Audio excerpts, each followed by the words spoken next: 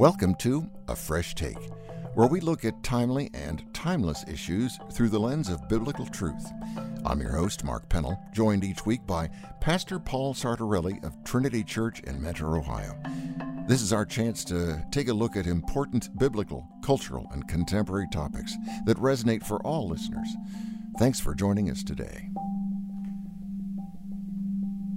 Hi there, I'm Mark Pennell, along with Paul Sartorelli. He's the pastor-teacher of Mentor Trinity, and it's a beautiful church, by the way. I love your little... And the people are even nicer than the building. They really are. They really are. I met them. Not all of them, but some of them are pretty wonderful. Okay. Last week we talked about the building collapse. Yeah. I have to add a little caveat to today's program. It's now a week and a half or almost 2 weeks since. Yes. So some of the facts are not that clear to us. All right. So forgive us for bringing up something that's already been proven wrong or right. But before we get into this too much, I love this. When you do this, you give me some notes to follow, and it makes my job easier just to ask these questions, and you will give them. And yet I'm the son of a surgeon, so he can't read my writing at all. Very true indeed. It's an interesting font on my computer, isn't it? It's called sloppy. Yes. Okay. I was very interested in what caused this catastrophe, the building collapse. And at this point, they did not know what caused it. But there are a lot of things. So there isn't one single smoking gun. Too much interference with salt water in the ground. Thought that there was erosion as well from sea salt affecting the rebar, the exposed rebar, which sadly was a little too often, especially in the garage. There were visible cracks in the pillars, and they used epoxy to try to fill them, which to me that's like putting a Band-Aid on it. And the epoxy was failing anyway. Another reason might have been that there was too much weight on the roof that had been originally planned. Why, are there air conditioners up there? Or what? A lot of them. I noticed Okay. the part of the building that survives has a lot of units on top. But anyway, the one that struck me was very interesting in the fact that it was built on sand, as so many of those buildings are. Well, that's all you got there, isn't it? And the sand might have been shifting, especially one side of the building more than the other. But it made me think, oh gosh, I'm going to get in trouble for this, but it did. It made me think of the shifting sands that we build our houses on. Yes, right. Well, Jesus warned it, that the foolish human beings are the people that build their house on the sand, and he compared them to the ones who hear his words and don't follow them. Right. I think it's what we're trying to do here ultimately in these programs is to get you to know who Jesus Christ is, and to introduce yourself to him, to ask him into your life. I mean, that's the bottom line. Right. What we're trying to do, and I wish there was a way that we could just magically give you the right words where you would just leap on the opportunity, because it is such a beautiful thing. I'm one of the most skeptical people you could ever meet. I really am. And I still look at some Christians and I cringe. I grew up not liking Christians. I thought they were idiots. And then I became one of those idiots, and it's the most beautiful thing that ever happened to me. You're my favorite idiot. Well, thank you very much. But what's interesting is oftentimes there is this view that Christians are idiots, and in reality, there's a wisdom that comes from knowing Christ that is not earthly wisdom, and is far greater in importance and beauty and all those things that can be peace and joy. Which, as you say it, when you hear our words, let's say you're watching right now or listening, and you're on the fence or you're not sure about Christ, I will say this: our words are not enough. There is no rationale or arguing that I or Mark could convince you of the reality of Jesus Christ and of Christianity, because it is a spiritual transaction. And so Mark and I always pray at the beginning of our shows, because it's such a deep spiritual experience that until the Spirit of God does a work in our lives, in your life, in your heart, in your ears,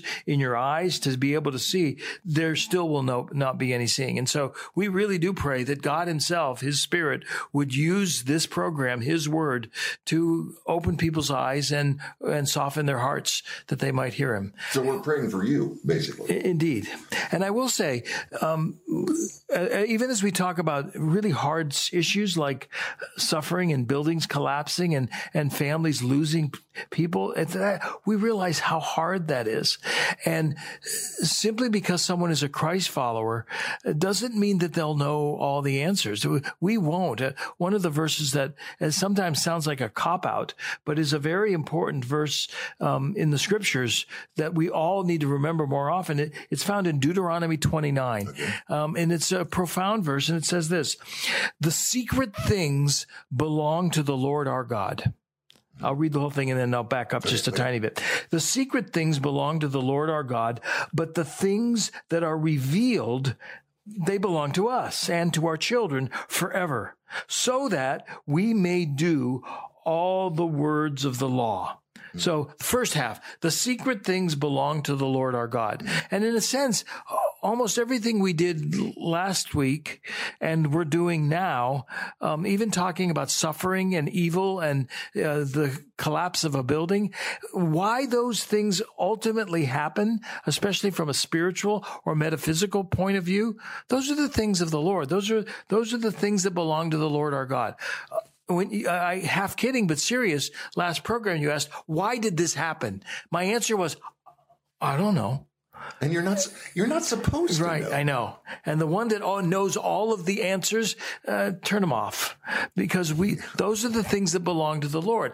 But the things that are revealed, and this is written in Deuteronomy, so it's so much of the story of the Pentateuch, but you could expand it. The things that God has revealed to us in his word and his character and the way we ought to behave and the 10 Commandments and all of that is there. The things that have been revealed belong to us, and they belong to our children so that we may do the words of the law. In essence, so that we can live the way we're intended to live. And so God basically has given us enough that we may live the way we are intended to live and not bother about all of those mysterious things of which really Job didn't even get the answer for.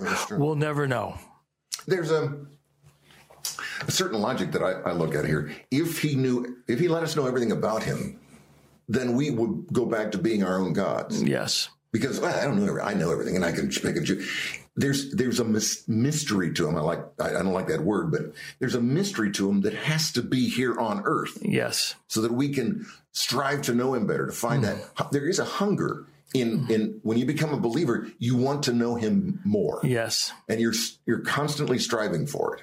And his 66 books of the Bible are basically a love letter to us. They're saying, that's what I heard from somebody. I didn't come up with that, but there's the truth to that. There's kind of a love letter to us to let us know everything's okay. Yeah, this is my story for you. And yet, as you said it, there is still that mystery. God, you can't never get away with it, away from it. The God is still the divine one. We are still the humans, and there'll still be a mystery between the two. Okay. Let's go back to Florida a little bit more abstractly, but I think there are some things that we can bank on, that we can know, even in the midst of suffering and pain, in this world, and especially in this immediate context. These are a few things that I think we can sort of know and talk about. Okay, ready? I got 5 of them. Okay, good. Here's the first one. God is not the creator of evil and suffering. You okay with that? I am. And yet it's something that's here, but God didn't create it. That's a big sticking point for some non-believers. Oh, I know it is. Cannot get past that. Right. God created everything, and he created everything good. And if you go back to the original story of Scripture, he created human beings as the end of his series of creation. He called it all good. And part of what he created as good is us. We talked about it last week. And he created us with the freedom to choose. And we did a lot of choosing. And a lot of it's not good. And part of what came from our poor choices, our at times evil choices, is the suffering and evil that's in this world. Theologically, we call it the fall. The world is broken. It's fallen. And it's the result of free moral agents choosing immoral means. We take the iron out of the ground and the lime and the plastics and some way or another. All these things come from him, but then we put them together wrong. And there we go. Yeah. I mean, that's kind of a simplistic look, but he gave us these things to use, and I don't always use them right. We don't always use them well. I mean, you can see it on so many levels. He gave us the wonderful gift of human sexuality. And think how we've perverted it. Think how we've used it for evil and power and dirt and ugliness. And God created everything good. He is not the creator of evil and suffering. We're just really creative in taking his good and turning it upside down. All right. Second, suffering is not good per se, but God can use it to accomplish good. In other words, there can be a purposefulness in the good. A verse we used last week, Romans 8:28, and sometimes it's overly used to just turn everything into Pollyanna, and I don't mean that at all. But in my favorite chapter in all of Scripture, Romans 8, Paul comes to a culmination of things when he talks about God's intentions for us is to be conformed to the image of Christ. And then in the midst of that, he says, we know that all things work together for the good to those who love God, who are called according to his purpose. Romans 8:28. Romans 8:28. That is God even able to use suffering. That chapter earlier talks a lot about pain and suffering. He's even able to use the pain and suffering, even what's going on in Miami. He's able to use that in a purposeful way to bring about good. And it's hard to understand and accept. And it's not calling evil good, but God is so powerful and so good that he can take the worst of circumstances and make them good. You know, I think one of some people's favorite speaker you hear her on Moody Radio a lot is Johnny Erickson Tada. Oh, sure. And here she was. She is a quadriplegic. I mean, no one would call paralysis good. And yet God was able to use that woman in a powerful way to bring hope and life and joy to so many people that otherwise wouldn't have it. That doesn't mean that she can sit there sometimes in silence and feel pain still. She still has it, but she knows that he's there always. Totally. I was reading last week about one person whose brother went down with a building and they hadn't found him at that point. And he said that he was in love with Christ, the man who was gone. And he says, if he is gone, he's in a much better place. Mm-hmm. And there will be, sadly, many funerals because of this. Mm-hmm. And the people that will know their Savior, there will be a different way of looking at this funeral. Yes. There's tragedy, horrible tragedy. I'm not trying to make light of any of it. I mean, it doesn't change. There's no weight difference. But there's something different about those who believed and those who saw it and knew it and are at the funeral, that they can feel some sense that there's some good that comes from it. Yeah, and I think that's exactly what Romans 8 is saying. You know, in some ways, it would be a good idea to pray for those pastors that are going to be doing those funerals, that they can communicate with compassion. The fact that it wasn't random, that the world is not in chaos, and that God is still sovereignly in control of all things, even though buildings collapse and lives ended just like that. Yeah. That's, use your word of earlier, that's part of the mystery of life and of God. Okay. What do you have next? Thirdly, suffering and pain will one day come to an end. Won't that be unbelievable? Yes, it will. One day. And And you might ask, what's he waiting for? Let's do it now. But you brought up something in your office before we started here that was absolutely wonderful. Can I say it? Yes. You said that he hasn't come back in 2,000 years. But the reason why is he wants to save as many people as he possibly can. He's patient. He's gracious. He don't want to leave anybody behind. Right. Peter would write, the Lord does not delay his promise, as some understand delay. And delay means, what's taken him so long? But here's what Peter says, but it is patience with you, and he's not wanting any to perish, but all to come to repentance. He's patient. He's gracious. He's waiting. Suffering and pain will end one day.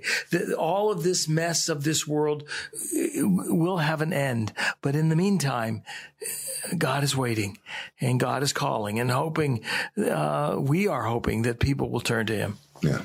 He hurts when we do, hurts more than we do. Absolutely. Number 4. Okay.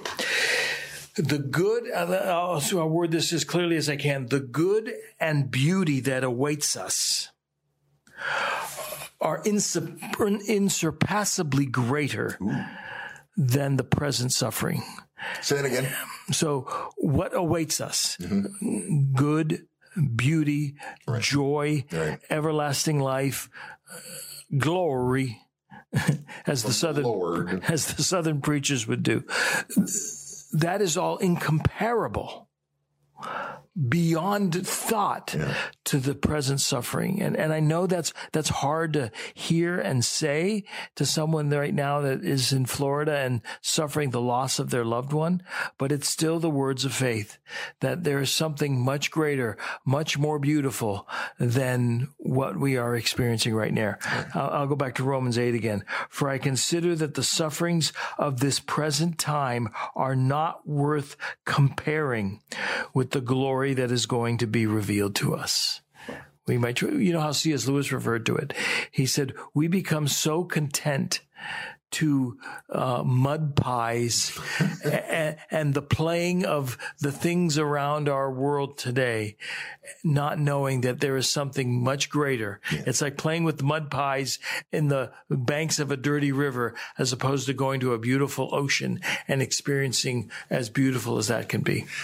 This may not be quite right, but I always compare it to more than a couple of times we humans are given a view from heaven with people who are wearing white, more white than we could ever imagine here. Our whitest white, no matter how much tide is used on it, doesn't compare to the white that comes from heaven. Yeah, the people are amazed by that. Yes. So, and it's unfiltered. We're looking through a dirty filter. That's right. Life. Dirt is a good picture. And in some ways, that's why baptism is such a beautiful symbol. It is the symbol of going into the water dirty, coming out of the water clean. And it is that white it's a metaphor for purity. It's a metaphor for the glorious light of Christ shining on somebody one day. Right. And in a sense, that's meant to be our finish line, to keep our eyes on that. We're headed there one day. And, in the meantime, this can be really hard and difficult. But to have that as your goal and as your vision is really important. Okay, one more. Bank on this. In the midst of all the pain and suffering in this present world, here's, and this is really important for every one of us. We get to choose. One of two choices. We can choose to grow angry and to grow bitter toward life, toward God, or we can choose peace and hope and courage that comes from Christ. Right. It's our choice. I know it. And there is a huge difference. Yes. Why would you want to be without him, so to speak? This is one of the things that I tried to I look at non-believers and I want to kind of grab them by the collar and say, don't you understand? He loves you. That doesn't do a very good job. Yeah, but there's a lot of believing people that are the same way. And they've grown bitter as well to life and to God because it's given them a hard hand. And they don't like the hand that they've been dealt. Yeah, I felt that way before. Listen to Jesus' words. He looks at his disciples and he says, I've told you these things so that in me you might have peace. And now he says this to them, you will have suffering in this world. You'll have pain in this world. He promises it. It's coming. But then he says, be courageous. I have conquered the world. And so we really have a choice. We can either choose to be bitter or we can choose courage. And you do too. You've got that choice. Every one of us do. And again, I don't want to be callous to the people in Florida right now. Their pain and their grief is very, very real and very, very raw.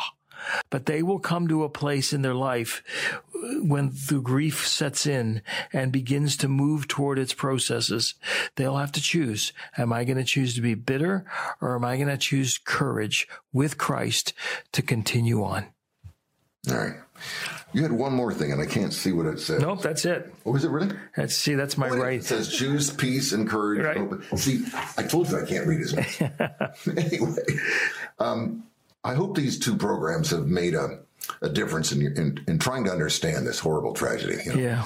We have 9/11, World War II, the Great Depression, the Holocaust, all these things that can make us ask some serious questions about where he is.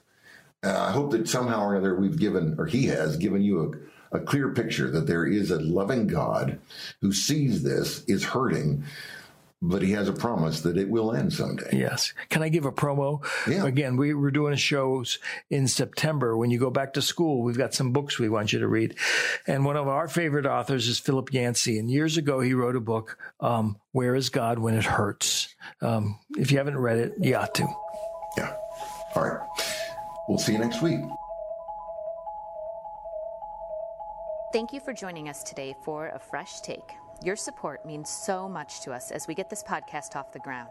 So if you enjoyed today's episode, would you please consider leaving a review to help us get the word out to more listeners? You can also subscribe to A Fresh Take right now and guarantee that you will never miss a new episode. The video version of this podcast is available on the Trinity Menor YouTube channel, or by visiting trinitymenor.com/learnandgrow, where you can also catch up on past episodes of Pastor Paul's video series Take 5, or read back through his blog, To the Point. A Fresh Take is hosted by Mark Pennell alongside Pastor Paul Sardarelli and is a ministry of Trinity Church in Menor, Ohio. Our musical selections are provided courtesy of Michael Burrett from the Eastman School of Music.